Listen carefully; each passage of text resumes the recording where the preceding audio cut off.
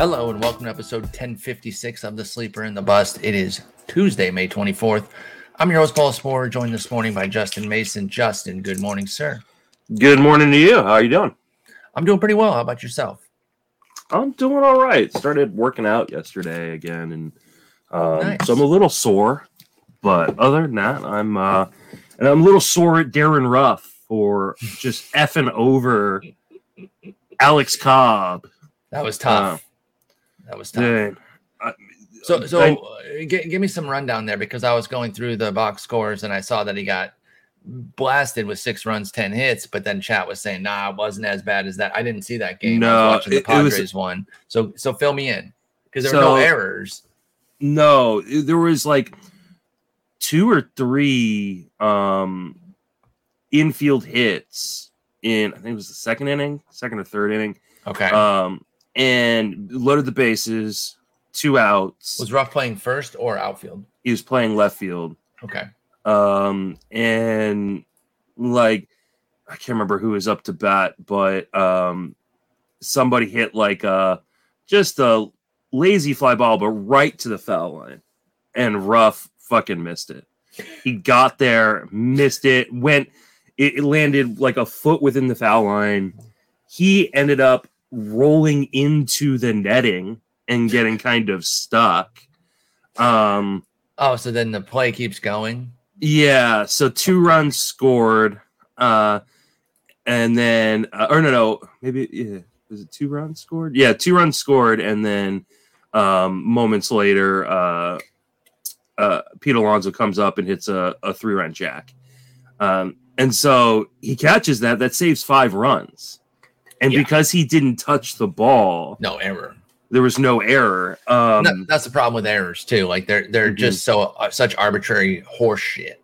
Yeah, and I know the Giants love this platooning stuff, and it works, right? Like, it does work. Like, I don't want to act like it doesn't. Ruff has no business out in the outfield. Like, that's true. Kevin Paldo really needs to play. Like, he really needs to be the first baseman. You don't. You're gonna besmirch the great name of. I mean, you didn't even say his name right. It's Kevin Padlo. You said Paldo. No, it's Paldo to me. Paldo. Okay, Paldo. So Kevin Paldo. You don't think he's a good number 5 hitter? Yeah, no. So yeah, it was brutal, because I mean, in spite of that, he went 6 innings. Yeah, and struck out 7. Yep, didn't walk anybody. It was a lot of soft contact that just found holes. I wrote him up last night for the Roto write-up, so if you guys want, you can go read that. But he had a 474 BABIP, which brought his BABIP for the season up to like 417, I think it is. He's gonna be fine. Like, this is the easiest buy low ever. But it's so frustrating, especially when they got staked a 2-run lead in the first off of a Crawford homer, and just blew it, just absolutely blew it. With Cobb, this is a buy low that could wind up on the wire, though. He's 48% Absolutely. at Yahoo, 30% at ESPN already. And he might start popping up on some 12s if people don't do a proper investigation. Yeah. Or they just get too irked by the 11.4 hit rate. But 6.25 ERA, 273 FIP for Alex Cobb. Yeah. And so, I mean, it's right there. And I got to be honest, it's not all that dissimilar to Alex Wood. It's so easy to confuse them, too. A couple of Alexes with 4-letter last names that are oft injured. The main difference is righty versus lefty. But other than that, they have a lot of similarities. And if they start popping up on wires, they are insta pickups for me. Absolutely. Yeah. I mean, they're guys I'm just watching to see if anybody drops them in my leagues. And I will say, we're going to get into fixing your whip today with some guys that you can trade for and pick up. Both of them have hideous whips at over 1.5.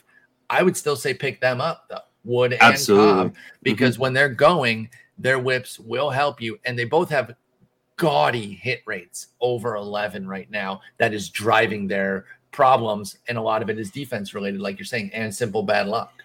And I mean, the Giants should have good infield defense. This should exactly like it's, you've got Crawford, Longoria's back. This should be a better defensive team than it's played early on in the season. So don't play Darren Ruff or Paldo. Yeah, fuck, man. I just Carl Paddle. Paddle? So brutal. Like I'm gonna call him Carl Paddle instead of Kevin Padlow. I like that. Another thing I want to talk about before we get into the whip stuff, and I didn't put this on the rundown, but we briefly started talking about it before we jumped on. You're poor in our main event now. You're down to 285. I'm not Dalton Del Don poor. Destitute Del Don. Destitute Dalton Del Don, the 4Ds. Now he put his money on some big dogs. He has $30 left. You have 285 though, which you can make work, but you've gone on a spending spree the last couple weeks. Obviously, I imagine you'll dial down from here. Your big win this week, you were the Gorman getter at 177, which anything over 200 for me was a little bit of a cutoff that I wasn't comfortable with, and there were bids even a good bit higher than that, I should say, in the 4s and 3s. In fact, you're one of only, eyeballing it here, I'm going to say about 12 or 15 leagues that came in under 200. You are the 1, 2, 3, 4, 5, 6, 7, 8, 9th cheapest on Gorman. I didn't think 177. What's that? Yeah, you didn't think you were going to get him at 177. No. You were doing to keep him honest. And this is why you always do the keep him honest, because you never know. There's one league where he went for 101 to 99. Yeah. Like, how comfortable is that person? Like at 101, I like Gorman. I was on the Bench with Bubba podcast last night, filling in for our buddy Toby, who's out on vacation. And Bubba said that in an OC, he went for $27. That's the lowest. Yep. And that's insane. He went under 60 in 7 OCs. Gorman did. That's 12 team, but under $60 to take a shot on him. So you got him under 200 in a 15 teamer. I like that. And I was not very much in on Gorman this week for the same reasons that everyone's talking about, right? The swing and miss is the concern. Mm-hmm. But when you're talking sub 200, I do like taking the gamble on his power upside. My biggest issue was the price that you were going to have to pay. I got to be honest. I thought you got a nice price here. Were you concerned, or are you concerned, since you didn't think you were going to win? Are you concerned that you won based on what it does to your money after your spending spree last week or 2 weeks ago with Josh Winder and who else was the other big? Oh, Tyler Wells and Nick Pivetta. Yeah. Pivetta, by the way, Pivetta looking great. Looking really nice. So how do you feel now that you did win? A little bit of a surprise, but at a price you felt comfortable with. That's why you put the bid in. Well, and complete transparency, in other leagues, I was more aggressive. Like I got him in my other main 4 leagues. Four of my 5 available leagues. I got him for 267 in the tag team. I think 313 in my other main, and then I can't remember what he paid for what I paid for him in TGFBI. I felt like he was one of the last big call-ups that I was going to get to have for a while. I know some people are talking about Corbin Carroll coming up at some point. I mean, some guys will come up, but what if he doesn't come up for a month? You get a whole extra month possibly of Gorman. He's playing in Arizona. That park isn't the greatest to hit in. And Gorman seems locked in to playing time. They've been batting him atop, high up in that lineup. So I there is obvious risk. We talked about it last Thursday. Jason, Eric, and I talked about it on Sunday. But I was upfront and honest with people who were listening. I was going to be aggressive either way, and just kind of hope and praying he doesn't fall, victim to the Josh, Lowe kind of fate. So far, he's looked pretty damn good, hitting like over 300 with only 2 strikeouts so far. So, and you mentioned that he's batting his last 2 times too. Mm-hmm. And like with Gorman, the obvious issue is the swing and miss that people are concerned about, and myself as well, and why I didn't want to go too crazy. 34% strikeout rate with a 16% swinging strike rate. Down to 10% right now, early on with his swinging strike rate and 13% strikeouts. We're going to keep a close eye on it, right? That can flip on 1 0 for 4 game with 3 strikeouts. So it can flip tonight. Yeah. We're not close as far as stabilizing there. But similar to Juan Yepez, the Cardinals are committed to their guys when they call them up. They put Gorman up, boom, he's batting 3 of the 4 games. The one off was against the lefty, and now he's batting twice or 2 in back-to-back games. That's encouraging. And so now, as you navigate where you're at here, and I will say, you asked about your NFB or your TGFBI. You were second highest at 297. Alex Becky of Baseball HQ was the top TGFBI bid at 305. But sticking with the main event, how will you navigate this now with the money that you have? Are you done on big bids, and do you have a certain number that you won't go above? I know a lot of it's contextual, but what is your general idea now that you have 287 for the rest of the season? Yeah, I mean, I'm probably not gonna bid more than 40 or 50 bucks on any one guy, and I want to have probably about 80 to 100 bucks as we enter the last 4 to 6 weeks of the season. So that leaves you 205 basically for June, July, and August, and another week this week in May.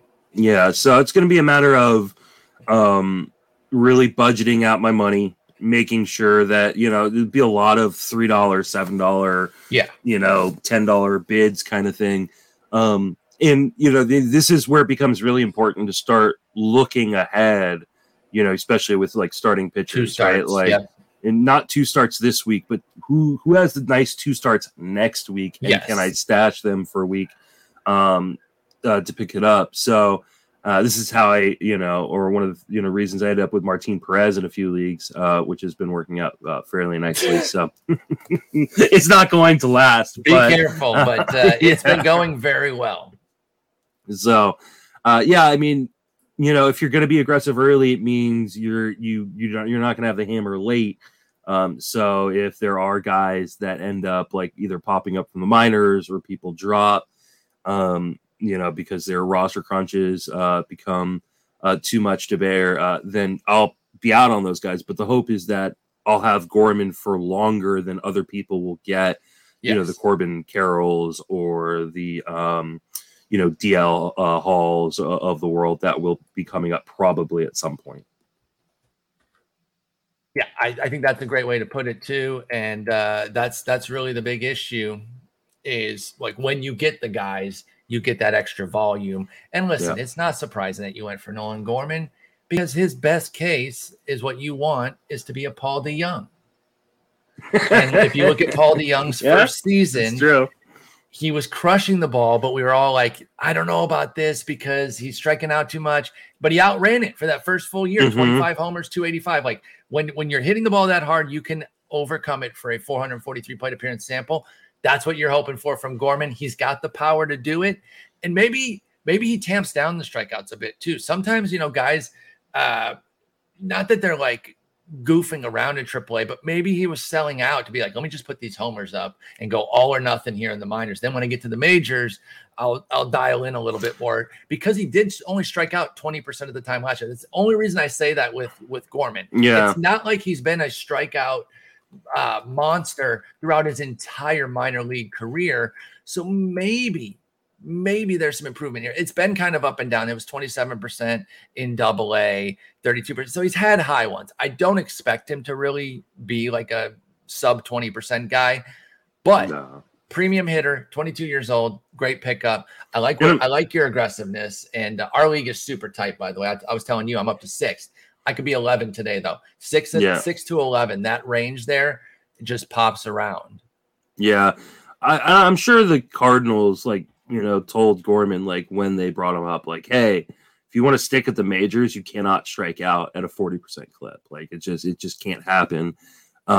So yeah, I'm hoping he is, learning and going, hey, I can't swing at everything, but we'll see. It's a gamble, but one of the things I talked about before we hit the record button that I'll repeat for the entire audience was, my one weakness that I left in that draft when we left Vegas was power. And so I needed to be aggressive to get what I felt like could be a really big power source off the wire in a guy like Gorman. So, hopefully it doesn't blow up in my face, but I think there's a good shot that he can kind of carry me to a better spot. My team is gone from early in the season being like in the top 3 to now I think at 10th place or something like that. So, but again, as much as the standings are changing, I was 5th place like 2 days ago. Like, and that's why I'm not even like geeking that I'm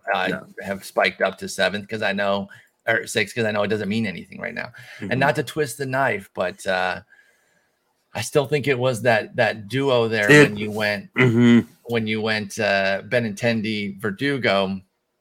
And if you put Hunter Renfroe in there right now, you have 7 more homers, but you're addressing it. And obviously I wish you some luck, but not the most luck because we're in the same league. So I can only wish you so much luck, but I'm eager to see how you play it the rest of the way. And it will force your hand to be, like you said, a little bit more digging a bit more deeper to see who those 2 starts are, or a guy that you like who's a short side platoon, but they get 5 lefties 2 weeks down the road type of deal. So we'll see how you play that.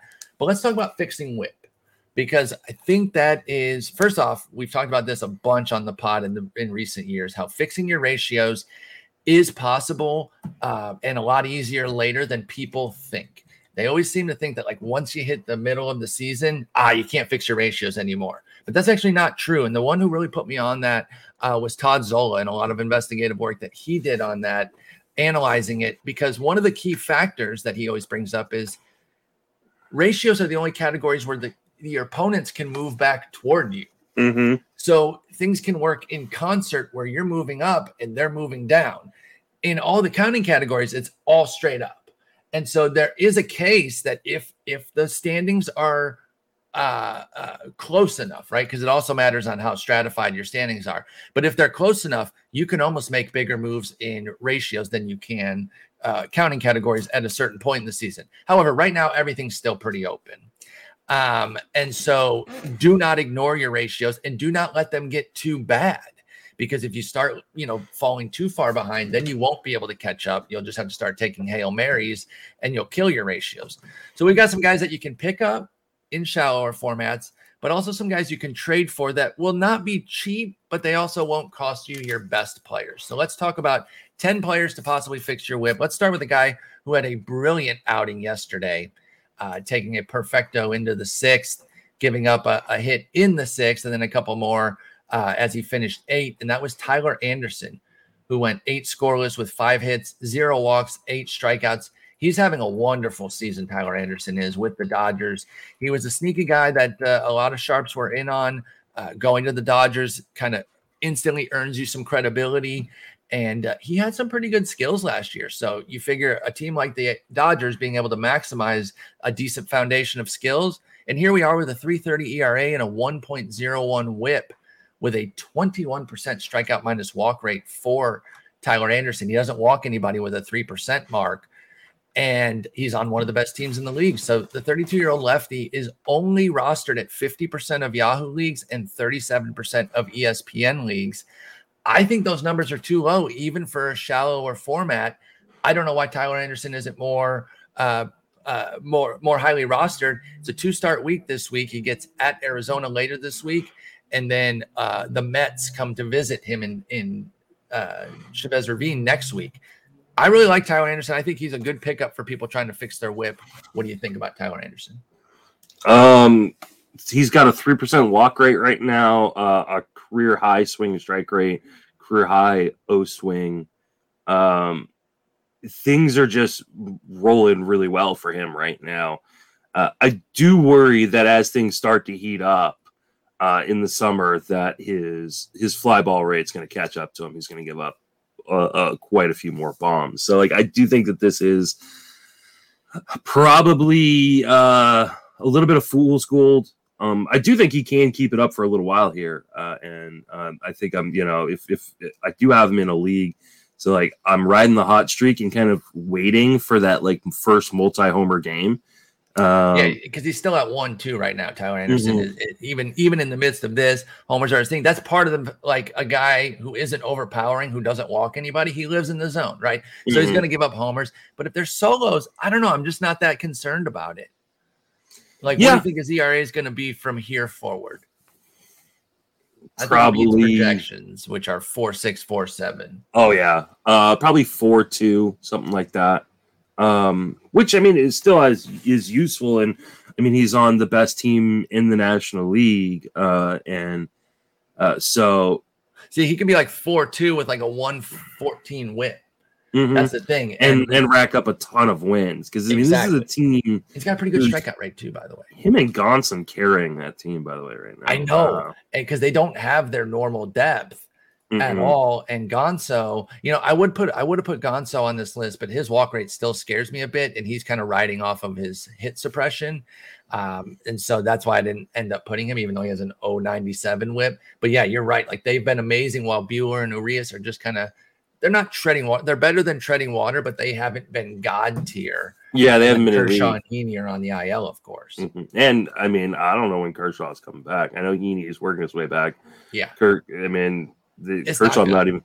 It's not. He is not even going to start throwing. And I can't remember if it was on Friends of Fantasy Benefits. I think it was, or it might have been on the Sleep in the Bus. But we were talking to Eric Samolsky. He was talking about his friend is like an orthopedic surgeon or a chiro person, and was like, hey, explain to me this injury. And it's all about the ability to like transfer power from your lower body to your upper body. This is what that injury affects. Like that is with Kershaw's injury. Yeah. And that's like a huge part of pitching. So he's not even going to throw for a few weeks. So like, it sounds really, really, really bad, unfortunately. Yeah, man, I want to like Anderson. I'm just a little afraid of the home runs. You're probably right, though. I mean, if he can continue to keep this walk rate just minuscule the way he does, he's been attacking hitters. He's got like a 69% first pitch strike rate right now, which is super nice. Yeah. So, I like him. I'm going to take a shot here and kind of hold him in these shallower formats where Tyler Anderson's available. And, you know, we'll see how it goes. Obviously, I'm not going to be starting him in Coors, and maybe I take a day off every once in a while against like a San Diego type team, and maybe even that Mets game next week. Maybe even that one's a sit.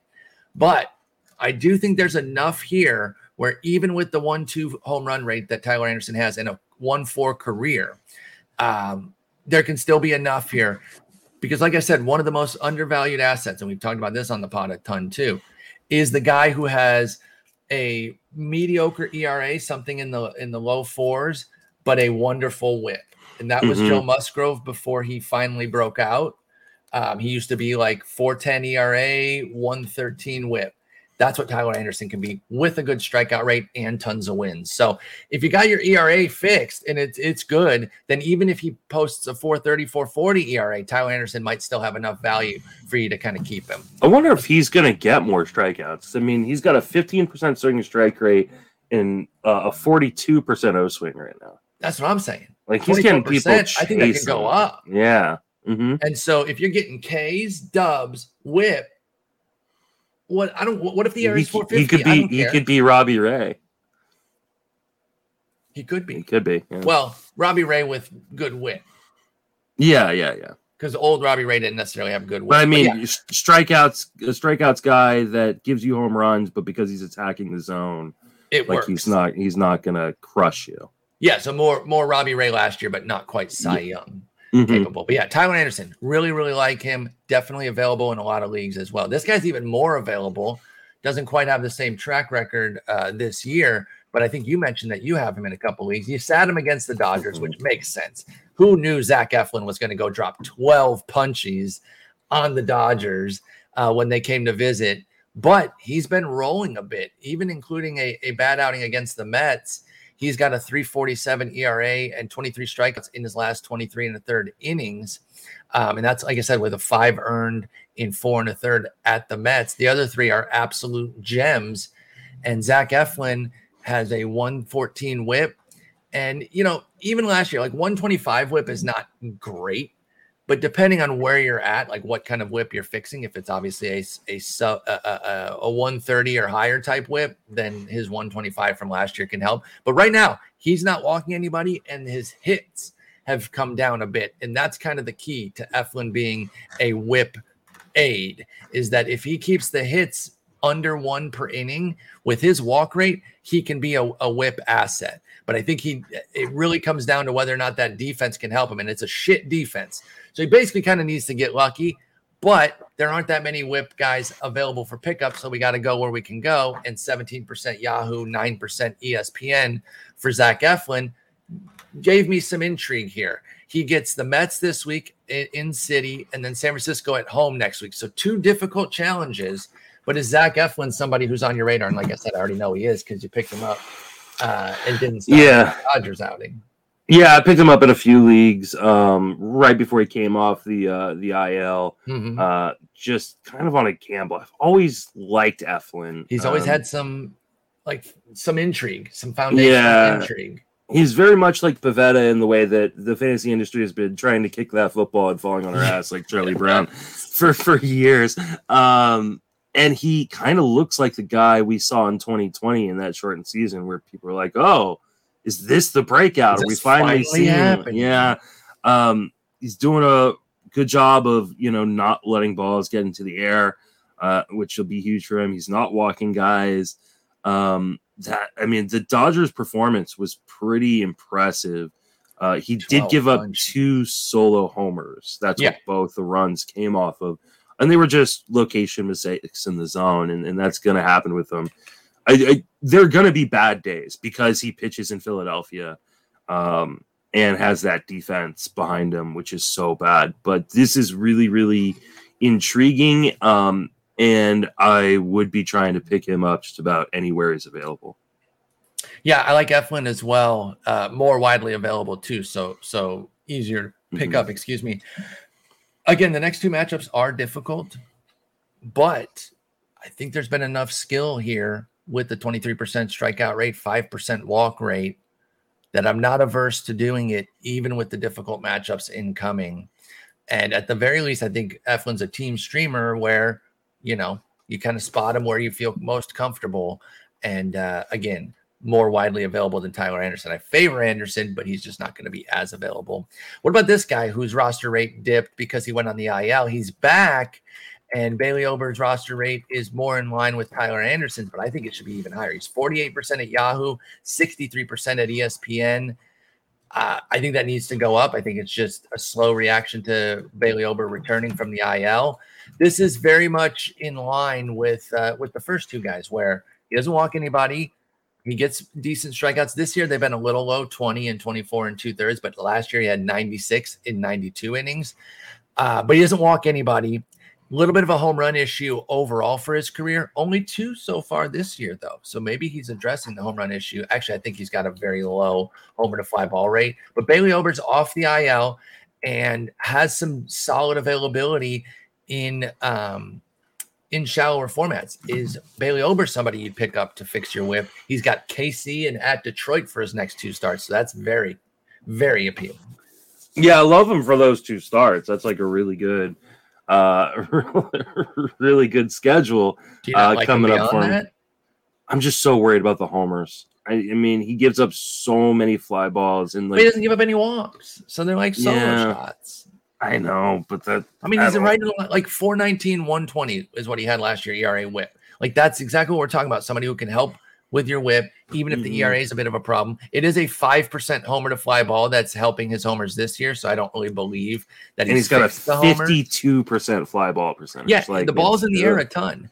But I just worry as things start to heat up, like that's going to come back to bite him a little bit. You're right. He doesn't walk guys. That could help him kind of keep things at bay, even if he does start to give up home runs. He had a 419 despite a 2.0 homer 9 last year. Man. So, do you think he's going to get back up to 2.0 again? I think he could.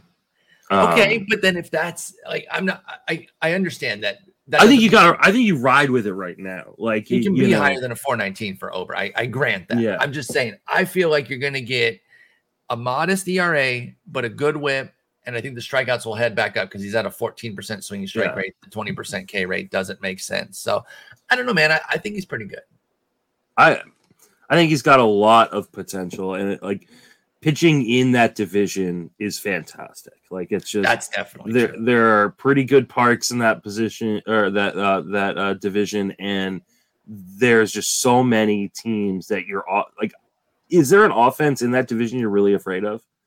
Like, I guess the White Sox ish, but they're missing guys and stuff. I mean, his own offense scares me more. His own Bailey Ober's own team, like Minnesota, I think is better. Speaking of which, like I wrote up. I mean, it was a kind of a slow news day yesterday, in terms of like performances that I really cared about writing up. So I wrote up Max Kepler. He is quietly having a really fantastic year and getting extremely unlucky. He has like a 318 XBA. In fairness, he does this every year. So at some point, I'm not sure if it's bad. Go look at his StatCast. His style. Listen, I love Kep Dog. I'm fully aware. Yeah. By the way, he is obliterating the Tigers. That grand slam yesterday was like his third or fourth homer it was his fourth homer against the Tigers. He is destroying my favorite team. But I love Kep. I really do. He's always had these low BABIPs, though. And so I wonder if it's just the way he hits. Because, like, last year he had a good StatCast, too, no? Like it wasn't this good. It wasn't? I don't think so. I'll double check, but it's pretty good. I know his barrel rate was actually higher than it is this year so far.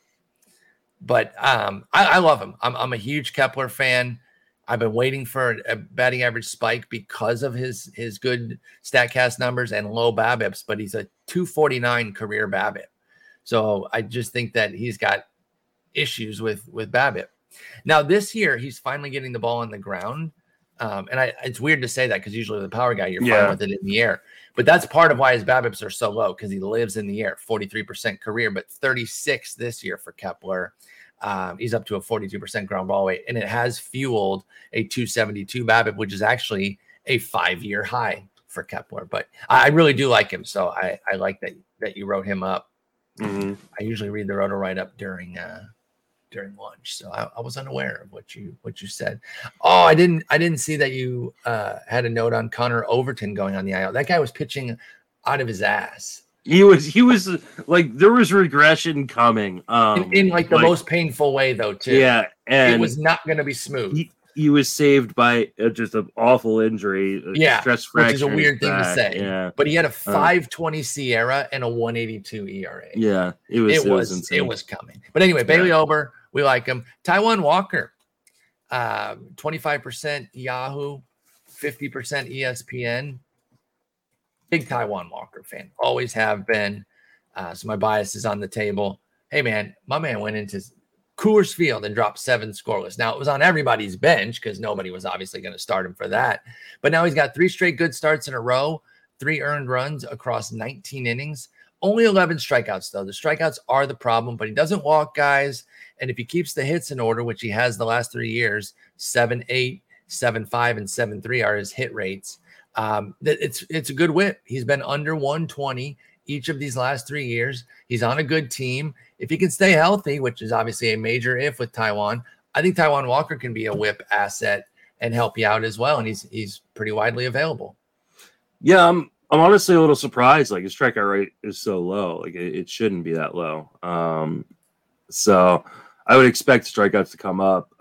For him, it's all about health. Like you said, like it's when he's on the mound, he's usually pitching fairly well. And it's just a matter of time, though, before he's off the mound, unfortunately, because he's just this guy who consistently gets hurt. So he's kind of perfect, though, in your shallower formats, your 10s, your 12s, right? Like, he's a guy like, yeah, he gets injured. Oh, well, you move on to the next guy because there's plenty of other guys available. He's a guy I tend to avoid. Exactly. Because I play mostly deeper leagues, and there isn't guys available to go out and get as easily in the leagues that I tend to play in. So I think, yeah, if you're in a 10 or a 12, like, I think it's a great park to pitch in. The division isn't nearly as difficult as maybe we thought it was going to be, outside of Philadelphia just having a monster offense. And so you kind of avoid that. And, he doesn't have to pitch against his own team. So that's helpful. I think it's I think you're right. I think he's going to be a whip asset as long as he's healthy. The problem is he's already been injured feels like a few times this year. I think you're right. Definitely once, because he was returning. I think once was in spring training. That's right. And then he got hurt again in April. So yeah, he does have 2 injuries so far this year. But Taijuan Walker could definitely get some whip from him. Let's see what he's got on the docket coming up. He gets Philly on the weekend, so be careful with that. And then at the Dodgers. So maybe don't pick him up yet. Maybe put him on the watch list. I don't want either of those starts. I don't. I got to favor all of the other guys over Taijuan Walker right now. And maybe even this next guy, our last guy for the pickups before we get into some trade candidates, Brad Keller. He's having a pretty solid season so far. Starting to come back to the pack. His first 5 starts were off the charts, 1.74 ERA. Nobody was expecting that to maintain. Over his last 3, he's at a 5.49 ERA. But one of those starts was particularly bad at Texas, and then the other 2 have been solid 7-inning outings. But when he's going, he can be a whip guy. It's hit and miss, though. Like 2020 in the shortened season, which is about the same sample size as this season so far, he had a 102 whip. This year, he has a 103. But his career is 135. So Keller can be dodgy. He doesn't walk a ton, but the hits are usually the problem for him. Is the KC defense good enough to turn all those Keller ground balls into outs and make him a whip asset worth picking up? What do you think about Brad Keller? Oh, I've been riding Keller in a few leagues. Been going well, 320, 103 right now, but only 15% Ks, 1.5. Yeah. That's low. Yeah, it's he's just kind of getting me through and helping me stabilize my ratios. He gives up so much contact. That's the tough part. Yeah, and I just worry as the ball starts to move a little bit, that's going to become a real problem for him. And KC will heat up. That's not a good park to hit in. It's a pitcher's park, but heat is heat, and it helps everywhere. Yeah, and I just worry that the homers are going to come up a little bit, and if that happens, does he live in the zone as much as he wants to, and then what happens to the walk rate? And so I think this is another one of these situations where, hey, ride it right now, especially because, again, a good division to pitch in, right? It's and a good park to pitch in. So I think you ride it for the moment and hope that you're able to jump off quickly when it starts to go awry, because I do think it will go awry at some point. Keller gets at Minnesota and at Cleveland with his next 2 starts. I'm fine with that. I'm fine with both, even with Minnesota being kind of tough. If you're going to go with Keller right now, you can go with that. He threw 7 innings, 4 runs against them last time out, which isn't great, but 7 innings, you like the volume there. So I agree with you, though. With Keller, I do worry that he has a 229 BABIP right now. He basically needs good BABIP and hit suppression to really fuel a good whip.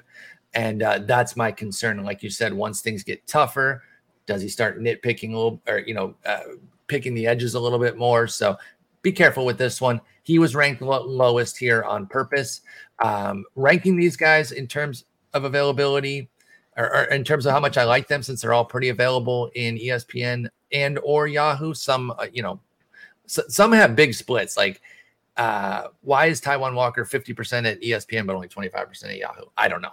But anyway, I would go Anderson, Ober, Eflin, Walker, Keller. I think you're going the order that they're listed based on what you said, I think. Yeah, I think so. Maybe Eflin, Ober, maybe Walker. I switch Walker, Ober. Okay, yeah, because you are worried about Ober's homers, which is fair, by the way. I'm not saying that we're talking about pickups where these are obviously for shallower leagues. I mean, in 15s, these guys are already gone more than likely. Exactly.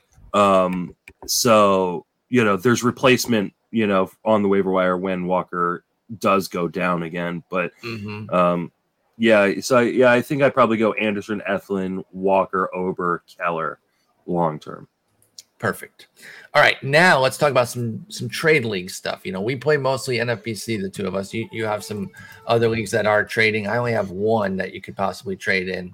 So this is for our trade folks, because we do a lot of NFBC stuff based on what we play, but I don't want to leave our trade folks out. And if you want to help your whip that way and get something more impactful, obviously I could have included any number of aces, but that doesn't really do us any good. I'm trying to find guys who would be gettable at a non-crippling price, because if you got to give Jose Ramirez to get, Corbin Burns, are you really helping yourself that much? Like, you're getting a great pitcher, but you're giving away a ton of hitting. So let's talk about 5 guys who you could trade for that have some major whip upside. Let's start with Bailey Ober's twin teammate, basically. And I say that I wasn't even thinking about the fact that they're on the Twins. I was calling them twins because Joe Ryan isn't terribly different. He doesn't quite have the same home run rate. At 2.0 last year that Ober had. It was 1.4 for Joe Ryan, and he's actually suppressed the homers very nicely this year. He's down at 0.6, Joe Ryan is, but he's another one of these guys that gets pretty solid strikeouts, doesn't walk anybody, but lives in the zone and has a high fly ball rate, which means he's susceptible to the long ball.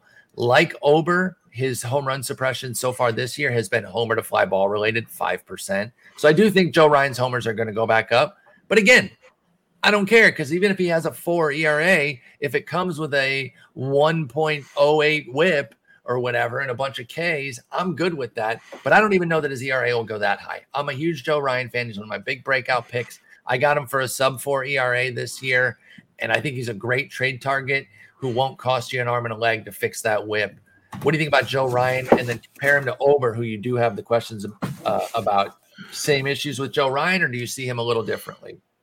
Some of the same issues, right? I mean, it's like over 50% fly ball percentage.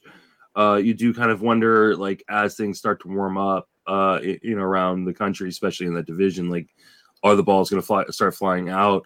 But does all the same things that we like about Bailey Ober, Joe Ryan does. The one thing that Joe Ryan has been doing that Bailey Ober has not been doing is inducing just a crap ton of soft contact. Among qualified starters, he is 5th in Major League Baseball with the most amount of soft contact. And that helps the fly balls not be as bad, because he's a pop-up machine right now, which are basically automatic outs. And to the benefit of both Ober and Joe Ryan, that outfield defense is fantastic. Exactly. I mean, Buxton is just a monster in the outfield, as long as he's healthy. Kepler's a great defender. And then whoever they put out in left. It should be Royce Lewis. Get Royce Lewis back on this team. What the hell are you doing? I know. And like, he played well too, but it became a roster crunch based on like options and stuff. I'm sorry. You can't tell me like he deserves to be in the majors less than like half of the people on that team right now. Like, it's just not half. I mean, the move would have been Gilberto Celestino. I don't know why Celestino held the role over him, because Nick Gordon's out of options, so I get that. Sure. But then you let Celestino go. Kirilloff sucks right now. Well, Miranda sucks so jacked right now. Miranda has not been good. So you go Lewis. Trevor Larnach. I mean, I like Larnach, but like Lewis has nothing to prove in the minor leagues at this point. He clearly makes that team better. Like, I don't understand. Like, they're in a playoff race that's gonna be tight in that division. Like, he should be on this team. Kirilloff's in the minors. Oh, is he? Did they send him down? He's in the minors on roster resource here. I didn't know this either, so I'm saying this a little bit incredulously. Let me look this up. Interesting. Yeah, I did not know option that a week ago, and we missed it. Well, good. He should have. Yeah, I missed that. Pardon me on that. So, but again, I'm still looking at Gilberto Celestino, and I'm wondering why he kept a job over Royce Lewis. And to his credit, Celestino also playing well in his 75 plate appearances, but it's Royce Lewis. Yeah. And so that's the thing. I'm just like, what? So anyway, Joe Ryan, I really, really like him. I was huge on him coming into the year. You guys probably tired of me talking about him, but I would definitely go out and buy. But back to that soft contact. Oh, yeah. Like I said, there are a number of guys who are on these lists today that are doing this. Tyler Anderson is 4th in baseball in the highest soft contact percentage. If he qualified, Zach Eflin would be 1st. Wow. on the list. And we're about to talk about Miles Mikolas here in a little bit, and he is 10th. So like these are, you know, it's nice to see these guys on the same list as Justin Verlander, Max Scherzer, Julio Urias, Pablo Lopez, Sandy Alcantara, and Chris Bassett. Fantastic.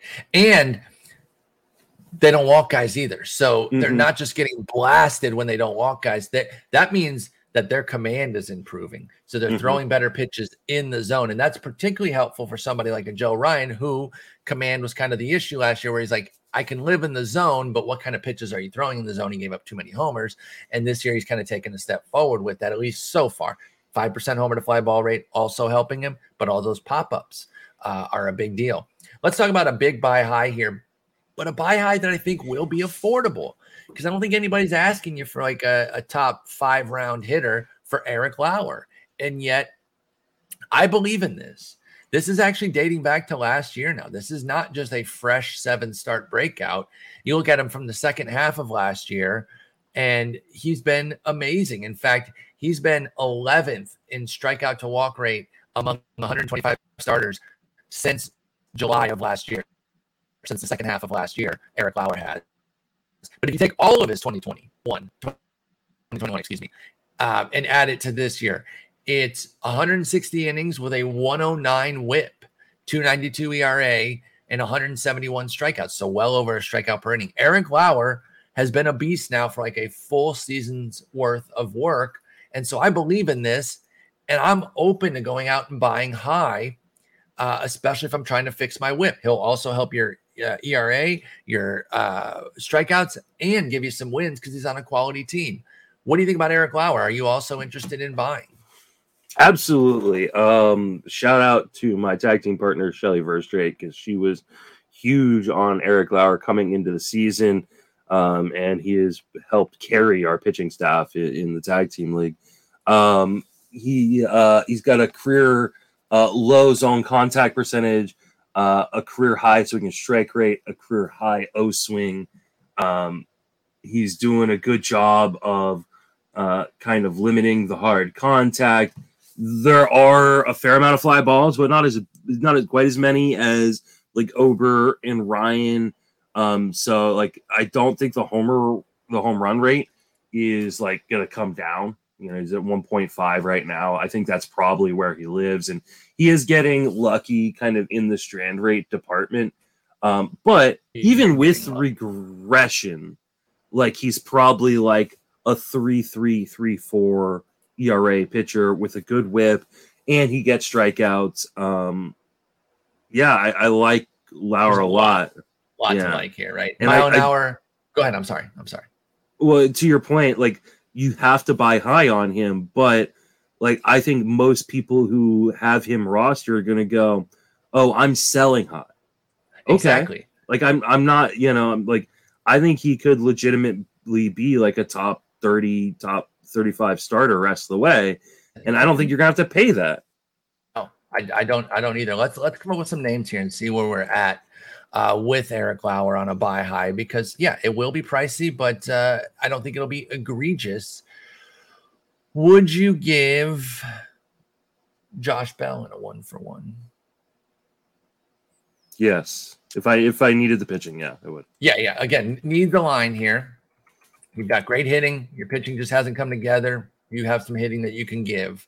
What about, and if I say a name that you don't think will get it done, also point that out, because this one might be borderline, but let's go with the guy we just talked about. What about Kepler? 6 homers, 2 steals, 262 average. And I love Kepler. Like Kepler for Lauer. I'm a big Kep Dog fan. Mm-hmm. Okay, what about now? This one's actually a little bit of a sell low buy high. So you might be thinking, somebody might be like, okay, I'm buying low and I'm selling. I'm getting out from under my Eric Lauer. This guy's turned it around a bit, and I didn't realize that he actually kind of got out of his a little bit of a funk recently. But Randy Arozarena, prior to his 8 hits in the last 3 games, had a 622 OPS and 225 average. Now he's up to 258 and 722. So he kind of fixed things. But would you do Eric Lauer for Randy Arozarena? I'm not giving up Arozarena for Lauer. Okay. I love Arozarena. I mean, That's fair. He's a 2020 guy last year. Yeah, and I think he's, like you said, he's turning it around. Like, Jason's been talking mad shit because he hates seeing him struggle. But wait, you've been talking shit on Arozarena? Yeah, in our chat. I didn't hear his corner this week. What wasn't on Sleeper in the Bus, like just in general. Oh, was in our group chat? Yeah, in our group chat, and I must have missed some. It's been all year. All year he's been talking trash on my boy, but he's turning around. I love it. Arozarena, big forever in my heart. Big part of my NFBC main win. Mm-hmm. So, I got I don't have the full set yet. I need to get a few more, but I'm getting a card from everybody on the team, and then I'm putting in a little card book. My mom actually came up with that idea years ago. We went to like 3 card shops around town and got cards for all the guys on my dad's winning team, and he loved it. That's been something that I've liked ever since. But anyway, let me do one more name here because I thought Arozarena was a little high there. I just wanted to see where you were at. I wanted to see where you were at. It's defensible, though. It is. Yeah, it wouldn't even be. I think maybe make it a 2 for 2 to smooth it out a little bit. Yeah. With that, by the way, Lauer is the 36th player on the Razzball Player Rater, just to get an idea of what we're working with here. Arozarena is only 85th, but he's got a green arrow up because he's been cooking lately. So what about? Let me see if I can do a sell high for sell high. Oh, here we go. Taylor Ward. That's a sell high for sell high. I mean, yes, I don't know. I mean, I would definitely sell Ward for that, especially with the injury issues going through right now. I don't know if the Lauer owner is going to do that until we get. I guess until he's getting an MRI on his No, you're right. You're right. I think if he comes back clear and stuff like that, then I think that's a fair deal, because I do like what Ward has been doing. Like, I don't think either side is like necessarily outright winning that deal, but I think you have to wait until Ward is. But you got to get the health checkup. That's a good call. He missed a couple games a while ago, and he's missed the last 2 now as well. So he's kind of been, and it's that's that really tough part with Taylor Ward where he's not going on the IL, so you're getting hit. You're getting zeros. Yeah. Mm-hmm. And so that's the tough part. But he's been so electric that it's hard to really get too mad at him. You mentioned Miles Michaelis, that we were going to talk about him, and that is happening now. He looks back, and I love it because I really enjoyed his breakout year in 2018. His 2019 wasn't, it was regression. It was exactly what we all thought, right? Like that's what the regression looks like. He went from 283, 107 to 416, 122, which was still pretty capable. And by the way, even if he was only that 416, 122, that would still help your whip. But 196, 098 so far this year on the ERA whip combo for Michaelis. He looks even better than the 2018 iteration so far. Obviously, he's not going to hold that level, but he should remain good. He's got the right team for a guy who doesn't get a ton of strikeouts, because that defense can turn balls in play into outs like crazy. And so Miles Michaelis, with his career 118 whip, and even better since joining St. Louis, it's 113. Is he somebody you go out and trade for to fix your whip issues? Yes. And he would definitely be a huge target, because I think like people are like, one, this isn't sustainable. 2, like I get no strikeouts from the guy. This is extremely sustainable. I mean, not only, I talked about how he has one of the best soft contact percentages for a pitcher in all of baseball. It also has one of the best hard contact percentages at 24% hard contact allowed. That is, 10th best in baseball. Some of those names on that list: Michael Kopech, Alek Manoah, Yu Darvish, Carlos Rodon, Dylan Cease, Pablo Lopez, Max Scherzer, Julio Urias. That's good names to be associated with. Yeah. He doesn't give up like over 50% fly balls. It's still higher than you probably like to see, but it's a great park to pitch in. It's a fantastic division to pitch in, with a bunch of bottom feeder teams in the Cubs, the Pirates, the Reds. Great defense behind him. Like this is like a perfect confluence of events for a guy like Michaelis. I picked him up in a dynasty league where I'm rebuilding, and because it's like, he's going to go deep into games, and he's not going to get a lot of strikeouts. So like, I'll get the innings I need to qualify for my innings limit, but I won't like rack up a ton of strikeouts with it. And maybe his ratios will be like mediocre. Ratio's been amazing, and now I'm looking to get to flip him for a future asset to further my rebuild. I think this is completely sustainable.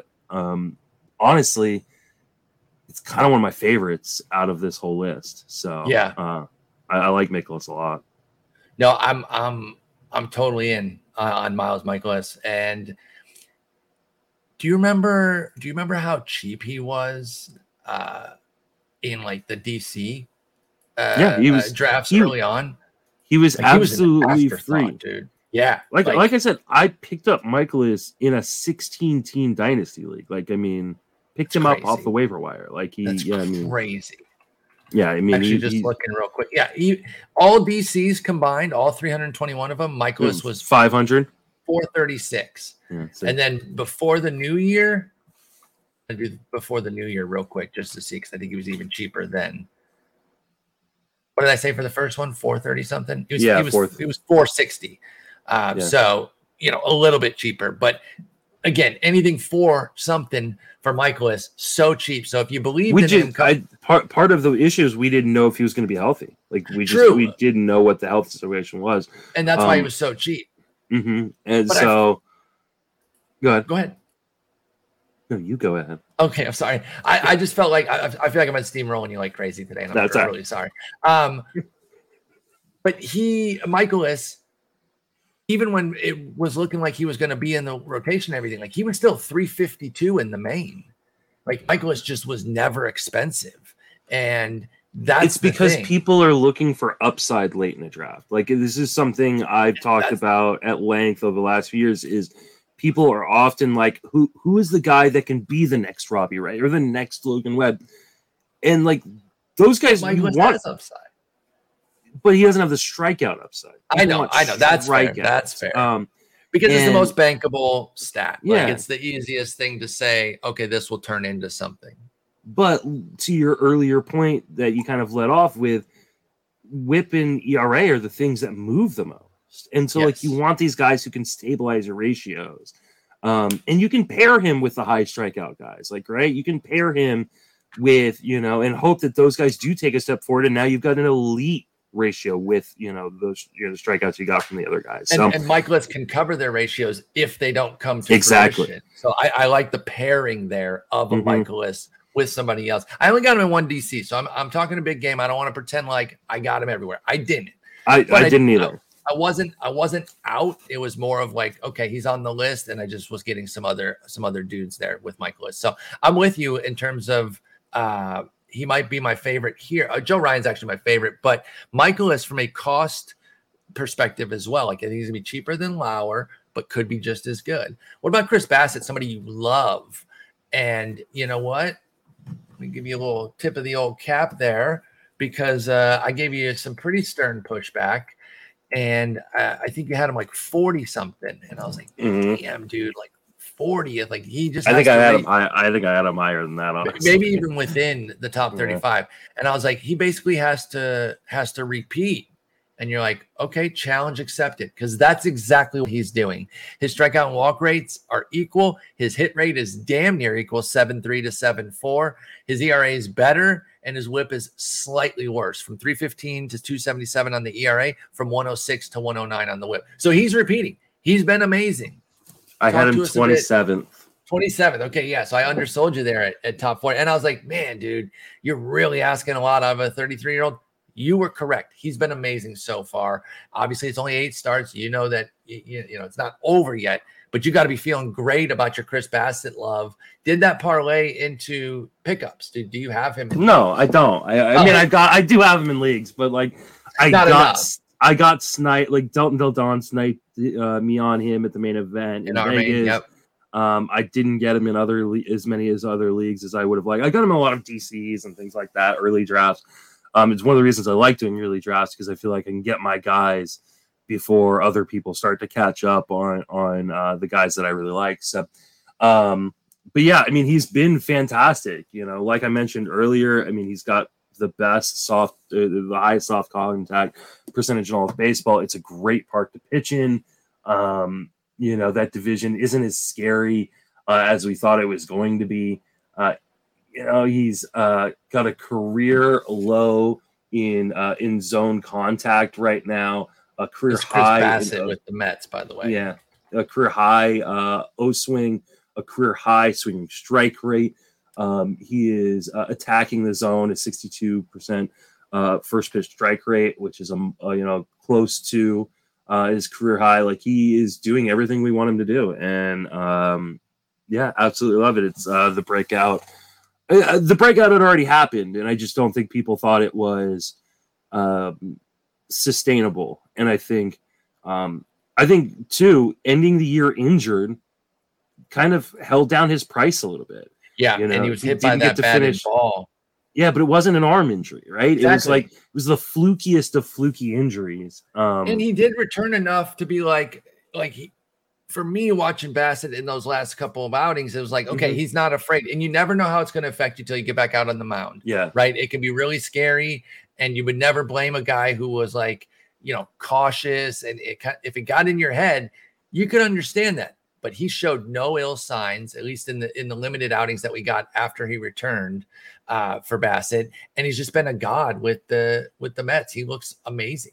He has the lowest average exit velocity of any qualified starter. That's incredible. That's incredible. And, he's not a strikeout drain either. Strikeout per inning. You'll take that all day with these great absolutely. Quality team, too, should keep his wins going. So, Bassett looking pretty nice. Let's talk about the old stalwart here, the whip god for many moons, and Michaelis's teammate, Adam Wainwright. 2.87 ERA, 119 whip. Actually, the whip's running a little bit high relative to expectations and to how well he's been pitching. I think he can actually better his whip from here forward. Big breakout last year, or not breakout, like spike season, I guess we'll call it, because we were kind of writing off Waino from 16 through 19. He was like 4.58 ERA, 1.44 whip. It's like, this is over. And then in the pandemic season, the 2 months there, he pitched well, but it's like, okay, it's the pandemic season. Like, I put nothing into that for Waino. And then last year he killed it. Like I said, breakout season. But the spike season from him there was awesome, and he's carried it over. And like I said earlier, I think his whip could actually come down because he has a 10% walk rate right now, which is a career high. He's career 7%. I think he gets the walks back in check. I think he will not have a good strikeout rate. He didn't really have a great one last year at 21%. He's at 19% this year. But great whip, solid ERA, and win opportunities on a good team. I like Waino, and I think he'll be very cheap. I think he'll be the cheapest out of this group because he's 500 years old. What do you think about Waino? I don't think he will be the cheapest out of this group. I still think Michaelis is the cheapest out of this group. You think so? Yeah, oh, man, because Waino is the name value. And he's coming off that huge season last year. I would love that. Then I'll take Michaelis. Then if I'll put a poll cheapest. out. I'll pull a poll out after we're done with this. Like who is better rest of the way, and we'll just see who do you value highest rest of the way between Wainwright and Michaelis. We'll see. But man, this has all the ingredients to go pretty poorly, but some ingredients to go pretty well. I mean, the hard contact is like under 25%. Soft contact is almost at 25%. Soft contact is 14%. But that's not bad. And the hard contact is really great. The problem is, what do you think his zone contact percentage is right now? I mean, just by saying that, I'm cluing you in. It's high. It's got to be high. Yeah. I was trying to guess a number, but I knew high was what you were alluding to. Give us the number. 95%. Oh, Jesus, dude. 95% zone contact. That explains Waino's 6% swinging strike rate then. Yes. He's not overpowering him in the zone. Just say. He is just saying, I'm going to let you hit it, but you're not going to hit it hard enough for it to matter. Exactly. So, and I mean, he's getting 50% ground balls, which is great. That we talked about that defense ad nauseum. In the preseason and during the season, it's a fantastic defense Even behind earlier him. when we were talking about Michael. Yes. Mm-hmm, that right. Defense is so sick. Reason why I loved Steven Matz coming in the year. Rest in peace. But I mean, this. I think as things warm up, like that is a lot of contact to be giving up, and I don't think that he can sustain these levels. There's just going to be too many. Even with the defense behind him, there's going to be too many things that get through the infield. I don't know that he's going to be a major whip asset, especially the walk rate's up, like you mentioned.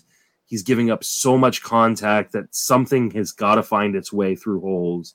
Do I think he's going to be bad? No, I think he's just a crafty veteran. I think he knows what he's doing.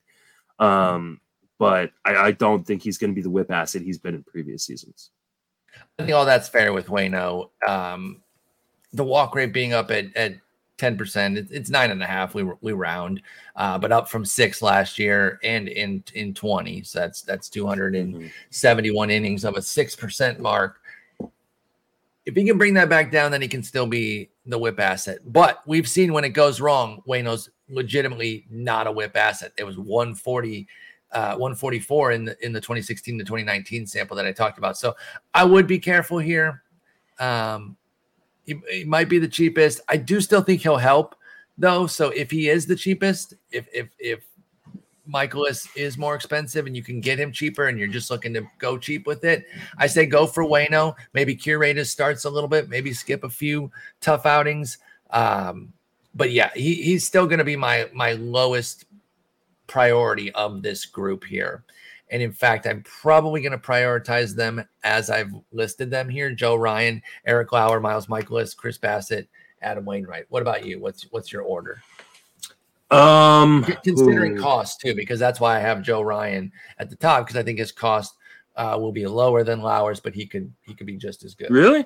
I don't think his cost will be lower than Lauer's. I'm going to do a poll on that one too. No. Yeah. I mean, yeah, do a poll for sure. There was so much hype on Joe Ryan coming into the season. From me. From not just you. There were lots of people. Primarily me. You just heard it from me all the time. Yeah, I heard it from you all the time, but like I listen to you nonstop because I have to. Unfortunately, that's why I think it skews your perception of how much hype there was. Yeah, so factoring cost too. Bassett, Lauer, Michaelis, Ryan, Wainwright. Waino. Okay. I think that's all fair. And we don't have huge splits there either. We liked the top 4 a good bit, and then Waino with I do feel like all these guys though would be, outside of Wainwright, would be undervalued by the market. Because they're whip guys, and that's just how whip is. Whip is the runs for pitching. It's not as highly valued. So their look is boring. Exactly. And that's fine. I don't mind boring. I honestly wish, like, I had planned on one draft, like just drafting a bunch of these guys. Like just load up on hitting and I wish I had, because like I'd probably be doing much better than I am in some of my lists. Right, drafted Garrett Cole and guys like that. So that loser, never heard of him. Brandon Woodruff just killing my ERA in Tout Wars. I've got like a 40 ERA in Tout Wars right now. A 40? It's not quite that bad, but it's close. Don't worry about Waino, by the way. Don't worry about Woodruff. I mean, not Waino, Woodruff. Yeah, he's fine. No, John. My ERA in Tout Wars 5.09. Oh my God! In a year when there's so much pitching, my ERA is double that of the person in first place. Scott Engel has a 2.54 WHIP, or sorry, 2.54 ERA. My WHIP 1.37. That's bananas. And I'm currently in 6th place. So you're hanging in there. My team is great, other than my ERA, and I had Greinke go yesterday. Like, so I mean, it was against Arizona. Like, I get it. Yeah. You know? I also started our stream Zach Davies in a few weeks. So that was fun. My offense is great. You should ghost that prick right off your team. Yeah, I should. Absolutely. I can't believe there were people standing up for him. I had pushback on Twitter. So did I, dude. For those who don't know, we're talking about Zach. You can look up Zach Davies and his wife. Well, how do we know it's true? Yeah, exactly. Like Zach Davies' wife and him got finalized their divorce. He ghosted her like straight 2 up years ago. Ghosted her. Just quit the marriage. Sent a text message saying that he wanted a divorce, and then blocked her phone number. She hasn't heard from him in 2 years. That's like the most insane thing ever, dude. Like, how do you? He was having an affair. So, just a garbage person. Just a bitch-made loser, man. So like, that's unbelievable. I'm glad that he got blown up. I wish I hadn't picked him up. For that. Like for the both sides, people, what's the other side that's going to make that viable?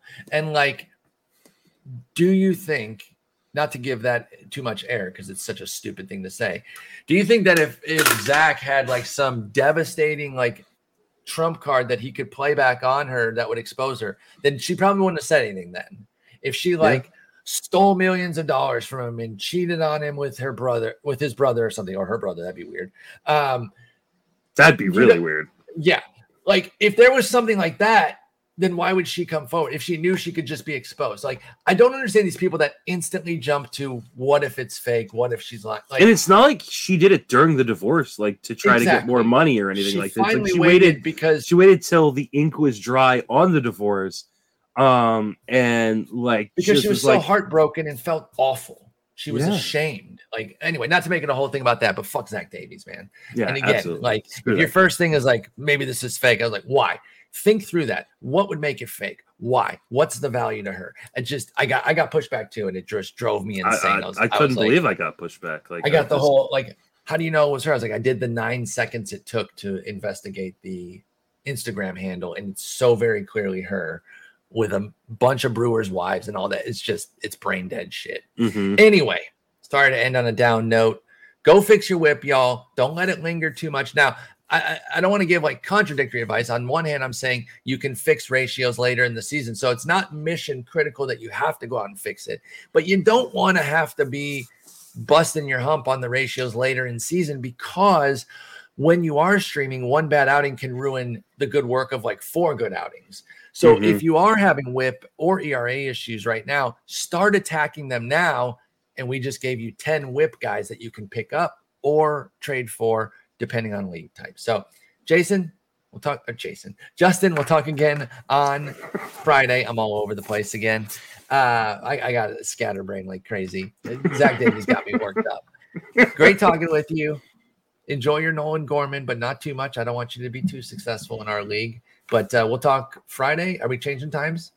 We're not. We'll talk about it off there. Okay, but so yeah, we'll be probably regular time on Friday. Perfect. I will try not to ghost you like Zach Davies. Yeah, please don't Zach Davies me. And no watch party this week. My timing is a little off, but then next week. Okay, sounds good. Next week. And all right. Bye. Take it easy.